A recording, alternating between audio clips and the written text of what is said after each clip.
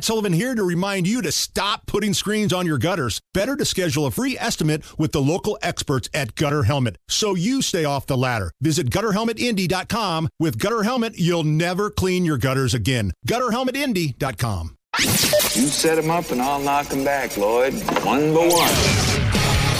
We are gonna read Booze News, cause it's really fun.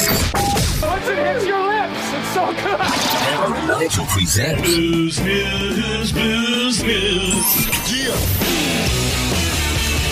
Time for Booze News. I don't know. I think this is kind of why people don't like politicians. There's a bill in Tennessee, and this kind of reminds me of what's going on here in Indiana.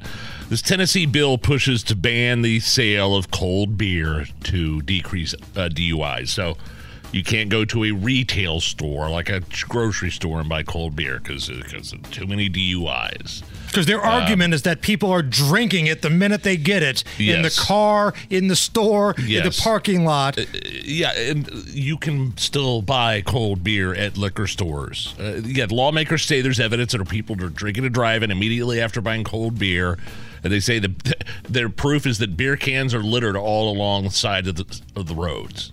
There's beer cans on the sides of the road, so we got to be, and inside the cars of the vehicles that have been involved in crashes. So the people that are affected most by this are local breweries. It could be devastating because their beer in Tennessee requires refrigeration because it's fresh and unpasteurized.